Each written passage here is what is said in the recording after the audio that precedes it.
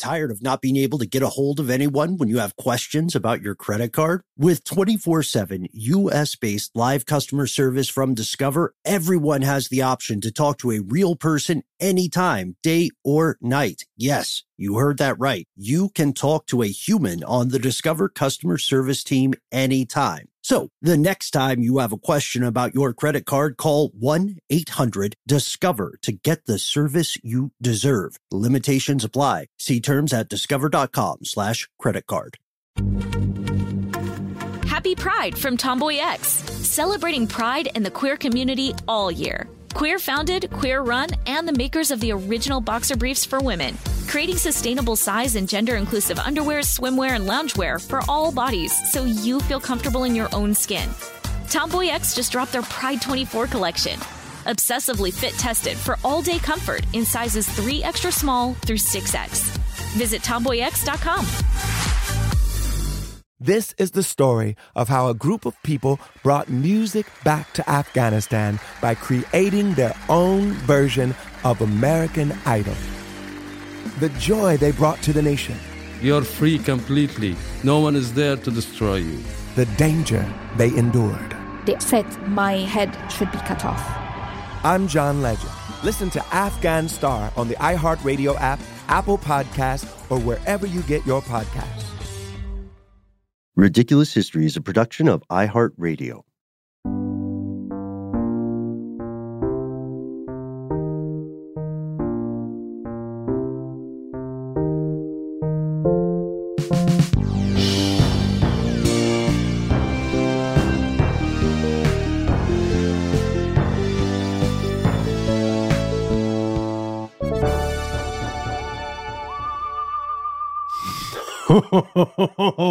Yes, it finally happened. It is October 1st as we record this, which in my mind means it's already Halloween. Hi, I'm Ben. Halloween is every day, I think, for us, especially on Stuff They Don't Want You to Know, the other show that we hang out on. But yeah, I mean, I don't know about you, but there's so many things about Halloween that just do it for me. The holiday itself, obviously, I think we are all fans of spooky stuff, but just the weather change, you know, going from being in Georgia, going from brutally hot and oppressive to this kind of like very brief, beautiful grace period of, you know, breezy fall weather before it just gets obnoxiously cold. So, yeah. Really big fan and big fan of the types of episodes that we get to cover for this particular season. Yeah. Yeah, agreed. Yeah, I love this Ray Bradbury-esque autumnal weather. I love the idea that something spooky this way comes. We have decided to dive into some spooky episodes this month. Maybe not 100% spooky episodes, but we're going to do our best. We're going to have some fun with some monsters, with some creepy stuff. And if there's anything that comes up that might not be 100% appropriate for the youngest people in the audience, we'll give you a heads up at the top of the show. With that being said, I think this is an all ages one. I do want to say to your comment about it always being Halloween, especially on Stuff They Don't Want You to Know. I recently wrote a very pretentious essay called "It's Always Halloween in America." I would love to send to you guys. It's my uninformed pop culture socio-political critique. But Noel, where would we be? You and I are two great monsters, but where would we be as a show without our favorite monster on the ones and twos, super producer Casey Pegram? Casey, what are your thoughts on Halloween? Pretty much everything that's already been said. Got it. I primarily love the weather. Yeah. I'm not like a huge Halloween guy. There are years where I don't go out and really get in costume or do anything, but I never wear a costume, for the record. That's just not the part of it that I like seeing other people wear awesome costumes. And my daughter's a huge costume person. Halloween's going to be a little sad for her this year and for a lot of kids, right? I think trick-or-treating is canceled. So you can trick-or-treat in podcast form with us. There we go. Email our complaint department, Jonathan Strickland at iHeartRadio.com for your free candy. Don't be nice about it. Demand it. Yeah, he'll deliver it to you directly in his creepy white van. Yes. Don't get in the van. We cannot stress that enough. Do not get into the van. Learn from our mistakes. Exactly. Yeah, Halloween is going to be tough for a lot of kids. a lot of people like us who love the holiday. It's also going to be tough for a lot of parents.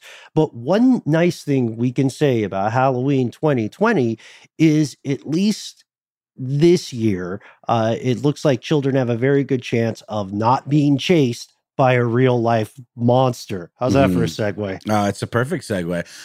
Not the case for folks in the, oh gosh, we're going to have a hell of a time today running French pronunciations by super producer Casey Pegram, but I'm going to give this one a go.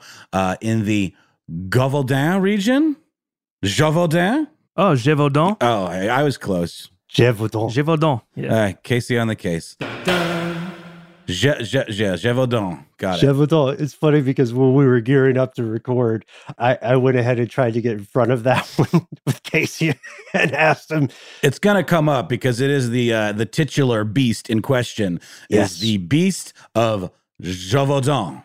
Yeah? Yeah. Okay, cool. Yeah, and that is a region in the south of France, in what today is called Lozère.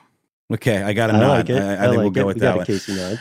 You may be tangentially familiar with this story, dear listeners, if you remember the absolutely bonkers French, like kung fu period piece, The Brotherhood of the Wolf.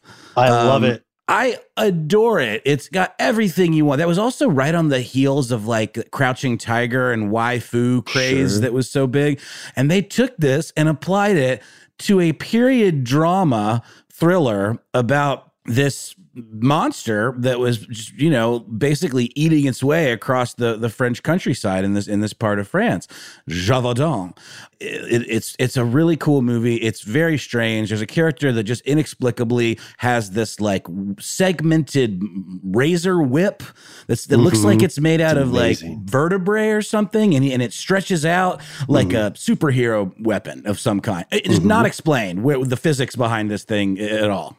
It's like the sword that the character Ivy in Soul Calibur has. Sometimes it's a sword. Sometimes it's a segmented chain whip. That's right. Yeah, I love Brotherhood of the Wolf. It spends most of, without spoiling it, it's a great film. It spends most of its time figuring out what it wants to be unsuccessfully. Exactly. Maybe it's best described as like a period horror investigation fantasy piece. I don't know. It's got some Sleepy Hollow in it with better fight scenes. A little Sherlock Holmesiness to it too. Vincent Cassel is in it, and he's fabulous in everything he's in. You've seen him in American films, I'm sure, as well. But yeah, I was really fascinated by that, and it got me looking more into the story even back in 2001. God, we're old when that came out. But it's very much based on a real story. Yeah, it very much is. I also want to give a shout out to the iconic Monica Bellucci, who is in that film. Yes. Respect. So this is very loosely inspired by a very real and tragic event that remains mysterious in the modern day. As you said, Noel, this story takes place in Gévaudan. It is part of southern France that during this time had its own sketchy reputation. It was thought of as remote, a world away from Paris. And people thought it was kind of on the edge of the wilderness. What we would maybe think of as like hayseeds or, like country folk that are looked down upon by the aristocracy or people that live in the big city. Yeah, kind of a frontier vibe. If you've ever been to the hinterlands of Alaska or any wild place, there was very much this perceived conflict between human civilization and the natural world. People believed in monsters. They believed in magic. Picture Grimm Brothers fairy tale kind of vibe. That's what we've got. Yeah, that's what Smithsonian Mag kind of described it as in this great article that we got some really cool sources from and pulled some research from. One of the sources that's credited in that article is a book called Monsters of the Gavaudan, The Making of a Beast. And the writer behind that book, J.M. Smith, the historian, described this region as such. It's fascinating. It's powerful. It's scary. It's sublime. It was the perfect place for a Grimm-like fairy tale starring a possibly supernatural creature. But for villagers under attack, reality was more brutal than any book. And that's because France sucked in this period of time. It was not a fun place to live unless you were literally ensconced in your ivory tower, which most people were not. and still, the French Revolution was, unbeknownst to them, coming along the way. People, of course, can't predict the future, so folks in France were less worried about a revolution they didn't see on the horizon and more worried about how to recover from the 7 Years' War, which it was had only ended a year prior. France had suffered so many defeats from the Prussians, from the British as well. The bulk of the overseas empire holdings were lost. The economy was in the loo, and the beast comes in to this socio-political context. The beast itself is a real creature. The first victim was a 14-year-old girl watching sheep. Her name was Jeanne Bollet, and her death was, just the first documented one, but there were more to come. And throughout 1764, victims of this creature were found throughout the area with their throats torn out, their heads gnawed off. This is not hyperbole. This is what happened. National Geographic has a great article on this as well. That's right, and I would say that this shepherd girl that is mentioned here is probably the inspiration for the cold open scene of Brotherhood of the Wolf, and that's sort of what kicks off the mystery. Is they find serial killer style the remnants of this young woman, and that's what kicks off the investigation, and that gets the heart of the story and what propels the plot forward. Happy Pride from Tomboy X, celebrating pride and the queer community all year. Queer founded, queer run, and the makers of the original boxer briefs for women, creating sustainable size and gender inclusive underwear, swimwear, and loungewear for all bodies so you feel comfortable in your own skin. Tomboy X just dropped their Pride 24 collection, obsessively fit tested for all day comfort in sizes 3 extra small through 6X. Visit tomboyx.com. This is the story of the one. As a maintenance engineer, he hears things differently. To the untrained ear, everything on his shop floor might sound fine, but he can hear gears grinding or a belt slipping. So he steps in to fix the problem at hand before it gets out of hand. And he knows Grainger's got the right product he needs to get the job done, which is music to his ears. Call, click Grainger.com, or just stop by. Grainger, for the ones who get it done. When the Taliban banned music in Afghanistan, millions were plunged into silence.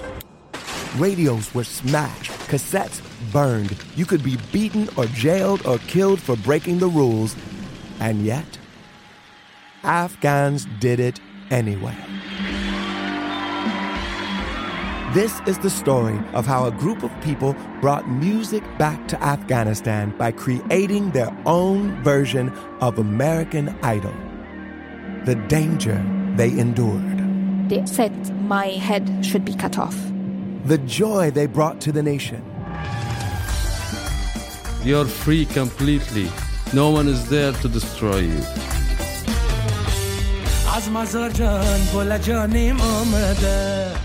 I'm John Legend. Listen to Afghan Star on the iHeartRadio app, Apple Podcasts, or wherever you get your podcasts.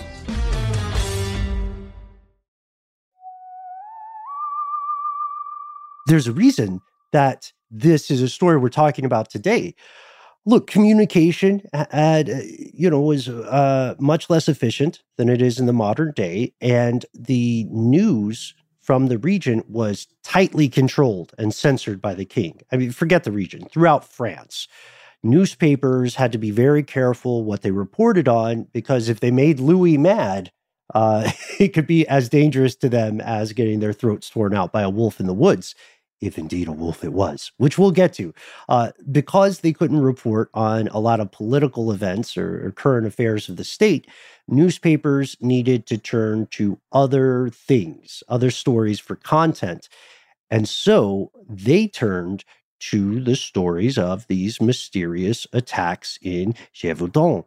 A guy named François Morenas, who was the creator and editor of the Courrier d'Avignon, used a type of reporting that they called faits divers, which is stories of, well, they're kind of like human interest stories, but they're human interest stories of small town crime. Kind of like, if you guys remember, here in Atlanta for a long time, we had a magazine called Creative Loafing, and every week that it came out, it would publish a column called The Blotter, which is, do you guys remember The Blotter?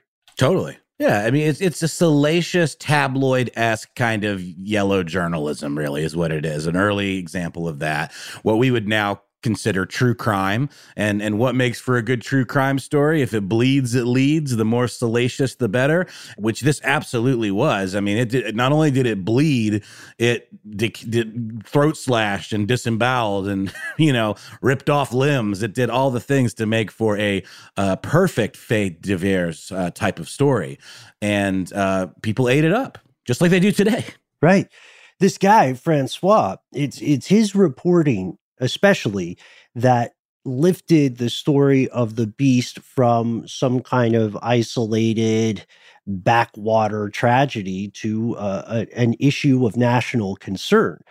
So let's look at the reporting. So the first recorded fatal attack occurred on June 30th, 1764. We mentioned this 14-year-old girl, the shepherd, Jean Belay, was tending a flock of sheep, and she was discovered attacked. But our guy we mentioned earlier, J.M. Smith, in his book, he notes that she may not have been the first victim, just the first victim reported at the time, because 2 months before this 14-year-old dies, there's another young woman who was tending cattle, and she was attacked by something, but she escaped because her cattle defended her. And get this description. She said it was like a wolf, yet not a wolf. Like a wolf, yet not a wolf. It's very eerie. It sounds like some Lovecraftian kind of writing, or like something from Poe, maybe. I want to point out a pug is also like a wolf, but not a wolf. A pug? Yeah, a pug is like a wolf. It's descended from the same genealogy. That's fair. It would have been a lot cuter if these murders had been, done by pugs. The pug of Yveltal. You never see the pug coming. It's so cute. Then you reach down and then it just devours you. Mm-hmm. That's terrifying in and of itself. But yeah, I mean, this beast was absolutely ravaging this town or this part of France, attacking, partially eating women and children, according to the report. But it didn't necessarily seem to have a preference of gender. There were some men that were attacked as well, but they were typically by themselves. So I thought that maybe there was some speculation that this was like some sort of Jack the Ripper situation, but I think I might have made that up. There was, however, speculation that it was maybe more than one creature. I think these were pretty clearly the types of injuries that would only be possibly inflicted by a wild animal. Yeah. A person doing this at the time would have to do some very clever trickery, you know what I mean, to replicate the mauling that was evident on the corpses. Yeah, you're right, Noel. So these attacks continue through summer. They continue into autumn, like this beautiful weather we're having now. And there were so many reports of the creature that everyone in France was familiar with it in some way. It got to the point where you didn't have to be literate. You didn't have to read a newspaper. You would have heard other people talking about it. Oh, yeah. And we don't know how many of these reports were maybe exaggerated, going to the point about tabloid journalism. But we do know that the good people of Gévaudan sprang into action, right? They were offering bounties. Hunters were teaming up and combing through the countryside. They were looking for this mysterious creature, but that often meant that they were just culling anything they thought might one day attack a person. And there are like reported sightings of it getting away. I think October 8th, same year, 1764, the beast is seen stalking, as you described, a lone person, a male, and hunters followed the animal into the woods. They managed to flush it out in the open. They shot a bunch of musket fire at it. Of course, yes, muskets are notoriously inaccurate. They must have hit it because the beast fell down, but then what did it do? Well, it's obviously an immortal demon from hell, so clearly it got back up and ran away. Everybody knows that. Did you mention that there were like bounty hunters that were after this thing, Ben? Yeah. Some people put up bounties, which inspired a lot of the hunters, I think. And that's certainly what inspired the two main characters. Sorry, I keep harping on this. I just love this movie so much. In Brotherhood of the Wolf, they're these two like ninja guys that wear these amazing like peaked hats like you'd see in like Washington crossing the Potomac. It's very cool looking, very stylized. They have these amazing scarves that cover like just under their noses, and they're really cool costume design in that movie. And these two guys are the ones that are actually after it in a detective capacity, but also in like a sick bounty hunter kind of badass kind of capacity. And I'll say this, it's one of my favorite films, actually. It's one of the reasons I was so happy to talk about this at length. But it's got some problematic stuff. It's got the mysterious partner from the Native American community. Oh, that's right. Like that. Yeah. I forgot about that. But the characters are so, oh gosh. I thought for a time it might have been based on a video game. I'm not going to lie. I thought it might be like a French Mortal Kombat or something. And I was too scared to ask anybody whether that was correct. You're totally right, Ben. And there's even a badass woman character that gets into the action and reveals that she's also an incredible Mortal Kombat ninja. But sorry, we keep gushing about this movie. I think we're on the same page here. But it was one of those things, too, where like you see in a lot of killer movies or monster movies, there's, okay, we got it. It's dead, and then the twist is, and then the killing continues, Mm-hmm. So oftentimes because of the bounty, there would be these bounty hunters or hunters trying to make a buck, bringing in this thing they would purport to be the beast, because they didn't know what kind of animal it was. So it might just be a wolf and there was, I think in the movie, there's even one person that brings in a particularly large and nasty looking wolf. And they do, I think, close the case briefly until the killings return. And there's a conspiracy on the part of the monarchy where they say, just give us something so that we can say we've solved the problem. Sure. Let's maybe talk a little bit about the descriptions of this creature. Yes. What did it look like? How did it behave? Because what we're going to find is that these descriptions don't all match. Sometimes, it was typically described as something that seemed wolf-like, so seemed like a mammal, but it was sometimes described as large as a calf, sometimes as large as a horse, I believe. Yeah, reddish in color, had some sort of distinct coloration, dark coloration along its spine. And, folks went to great lengths to try to make their case that this was the beast and really, took it to the next level. Some of them did by shoving pieces of clothing, into the stomachs of the dead wolves with a stick or something like that. And of course, there's no like forensics at this time. You can't match, blood samples from a beast's stomach to the victim. So it would all just be kind of like visual and confirmation. That would be where it would end. Yeah, we do know a couple of consistent things in the reporting.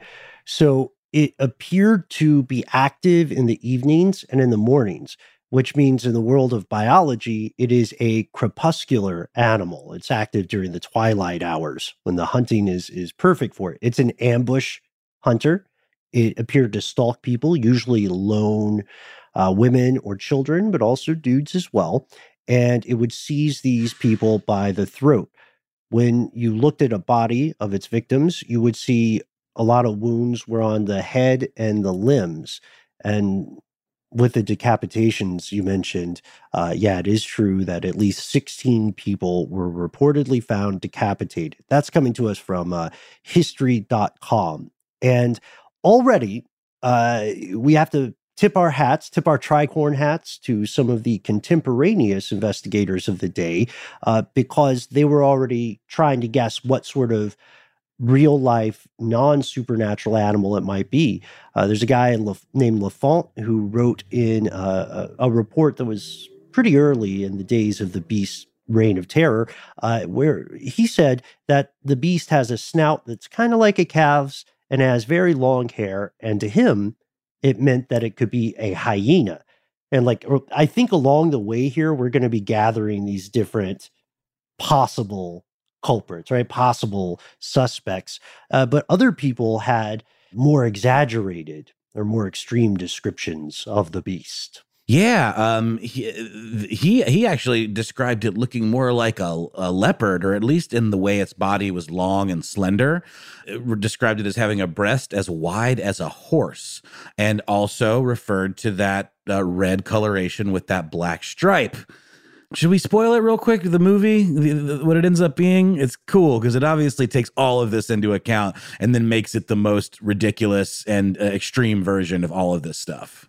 Yeah. Okay. Spoiler alert. In the film, it's a juvenile lion. Right. Wearing crazy armor. Yes, of course. It looks like Battle Cat from He-Man or something, you know? With the articulated jaw.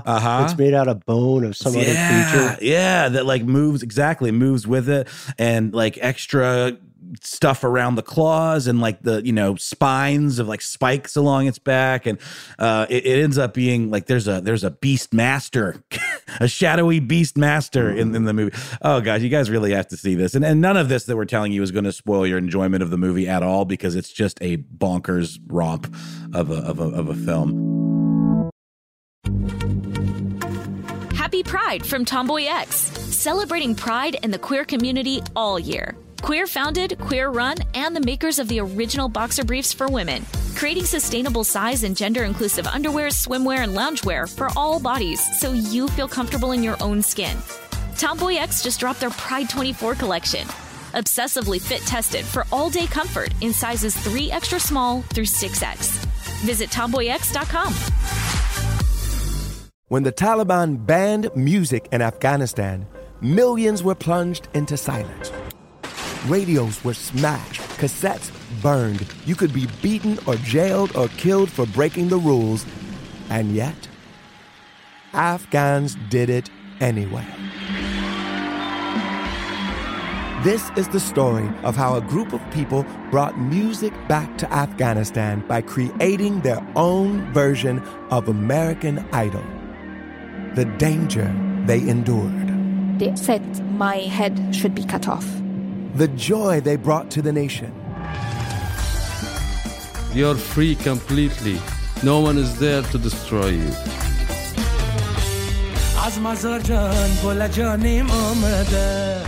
I'm John Legend. Listen to Afghan Star on the iHeartRadio app, Apple Podcasts, or wherever you get your podcasts.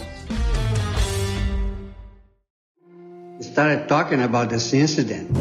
Drugs and officials cover up. You couldn't believe it. From iHeart Podcasts. It's like the police knew who he was before they got here. A story about money, power, and corruption. The medical school dean at USC was leading a secret double life. She's breathing right now? Yes, she's absolutely breathing. I'm a doctor, actually. There's no way that guy's a doctor. I'm Paul Pringle, and I'm an investigative reporter for the LA Times. This is the story of an investigation that starts in a hotel room in Pasadena, California, and reaches all the way to the top of two of the most powerful institutions in the city of Los Angeles. When people fall in line, they fall in line. Looking back, I realized, everyone knew.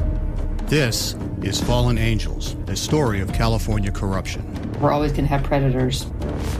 It's the good people who stand by and do nothing that allow them to flourish. Listen to Fallen Angels, a story of California corruption on the iHeartRadio app, Apple Podcast, or wherever you get your podcasts.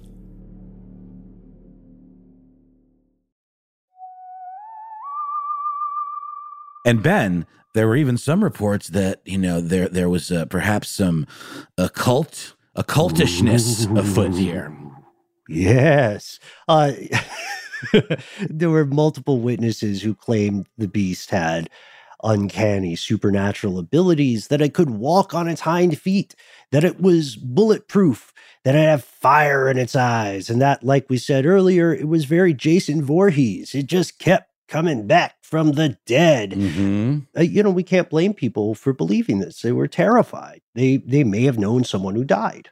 They also were very complimentary of its leaping abilities, according to Smithsonian Magazine.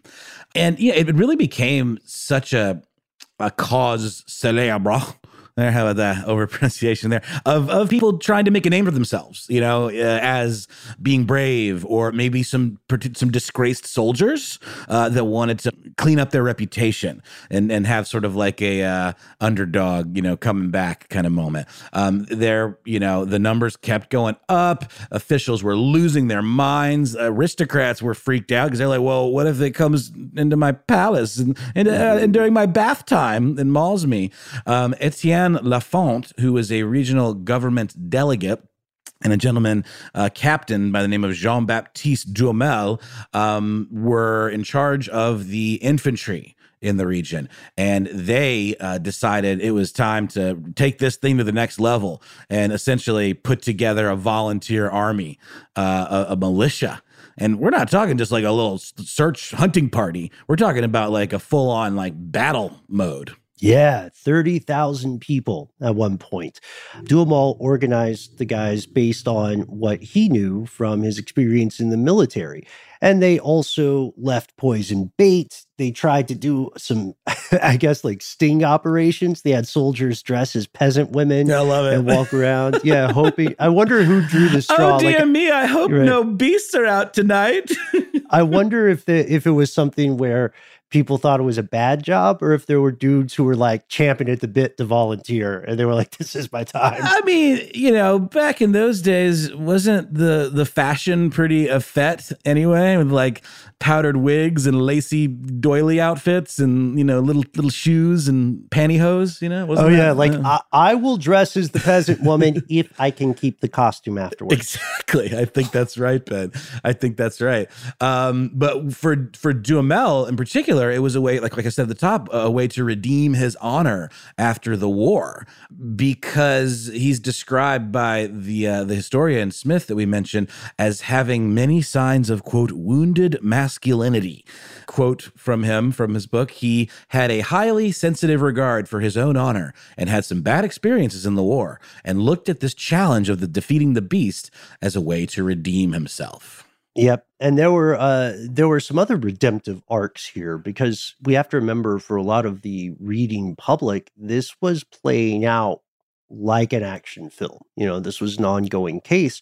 And the press eventually used its power to get King Louis himself to lend a hand in the search for the beast, because when they would describe how peasants escaped the beast, the ones who survived, they always said, look at this like heroic, noble person, especially children. They're defending themselves. These good salt of the earth people. This is real France. Right. This is what we're here for. And this is what makes our country possible. Also a great PR opportunity. Oh, yeah. Oh, brother, you get it. And so there was one story that really got to Louis. It was this guy named Jacques Portefeuille. He was a young boy, and he was hanging out with his pals, his running crew. I know we all had one when we were kids. Yeah, as cattle boys. Yeah, yes. They were somewhere between 8 to 12, and they were watching the cows, right? They were cow poking. Is that like cow tipping? Or you just... I don't know. I keep hearing, I'm thinking of the phrase cowpoke, but you know what? We're working live. We're a family show too, so let's not explore the origins of that weird ass term. Yeah. Right at this exact moment. Let's say these young cattlemen on January 12th, 1765. They were out there in the field doing their thing, hanging out, taking care of the livestock. The beast attacked, but these kids weren't running solo. They were ranging in a crew, and they had pikes. So together, through cooperation, they managed to fend the monster off. And Jacques was portrayed as the protagonist, the hero of the story.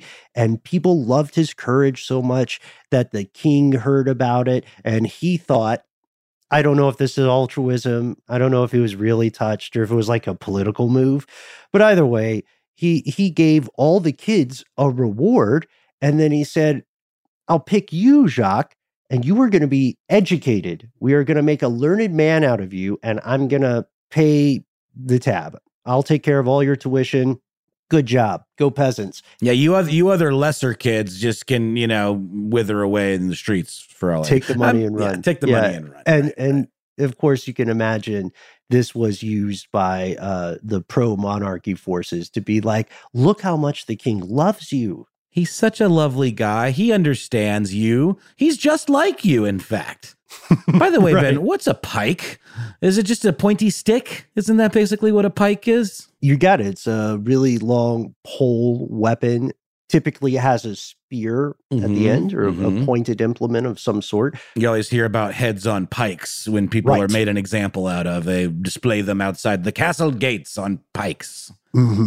Exactly. And the publicity around these children surviving the beast also inspired the royal court to send out sanctioned royal hunters to find and eliminate this creature. And by this point, it's so weird to talk about mass media in like the 1700s, but by this point, people outside of France were following the stories too. People across the Atlantic, people in Boston were like, oh, did you hear there's a new update on the Beast of Gévaudan? I know that Noel and I both sound like Lumiere from Beauty and the Beast. It's our only frame of reference.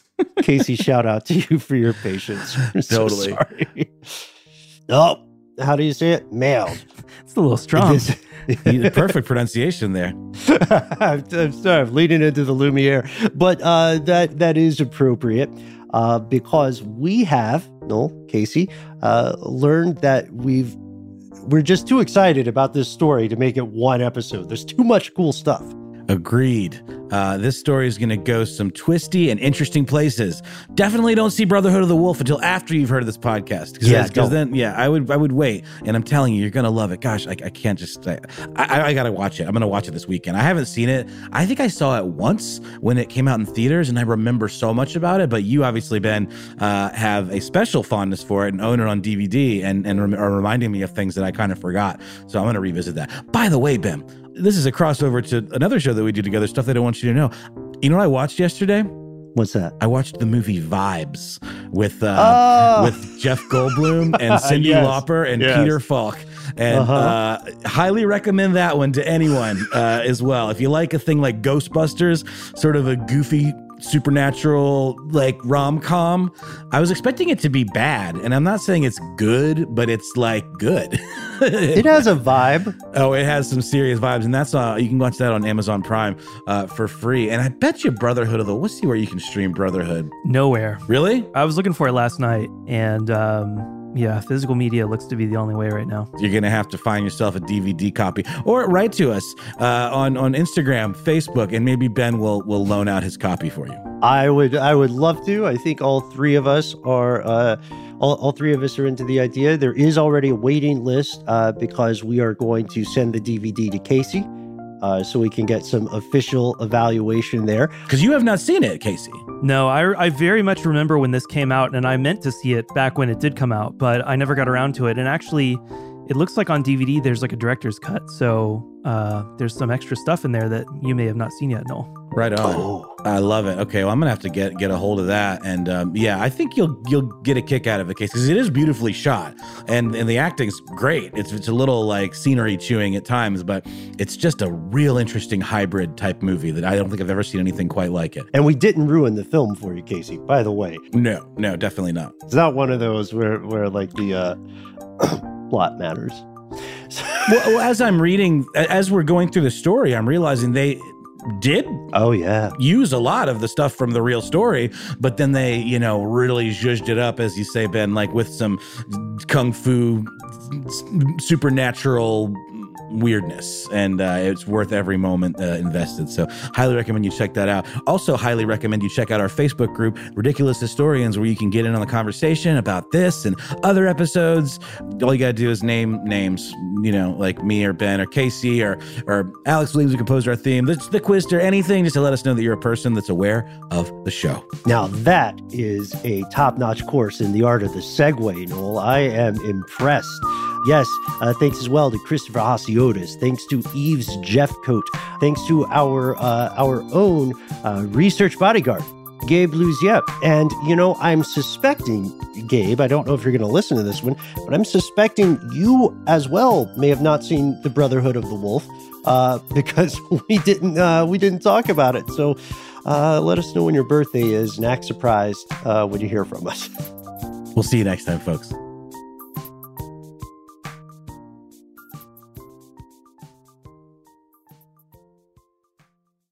For more podcasts from iHeartRadio, visit the iHeartRadio app, Apple Podcasts, or wherever you listen to your favorite shows.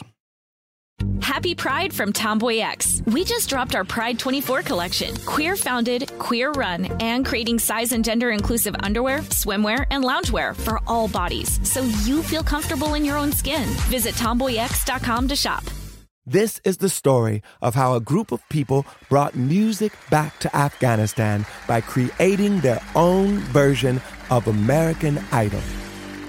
The joy they brought to the nation. You're free completely. No one is there to destroy you. The danger they endured. They said my head should be cut off. I'm John Legend. Listen to Afghan Star on the iHeartRadio app, Apple Podcasts, or wherever you get your podcasts. Something that makes me crazy is when people say, well, I had this career before, but it was a waste. And that's where the perspective shift comes, that it's not a waste, that everything you've done has built you to where you are now. This is She Pivots, the podcast where we explore the inspiring pivots women have made and dig deeper into the personal reasons behind them. Join me, Emily Tish Sussman, every Wednesday on She Pivots. Listen to She Pivots on the iHeartRadio app, Apple Podcasts, or wherever you get your podcasts.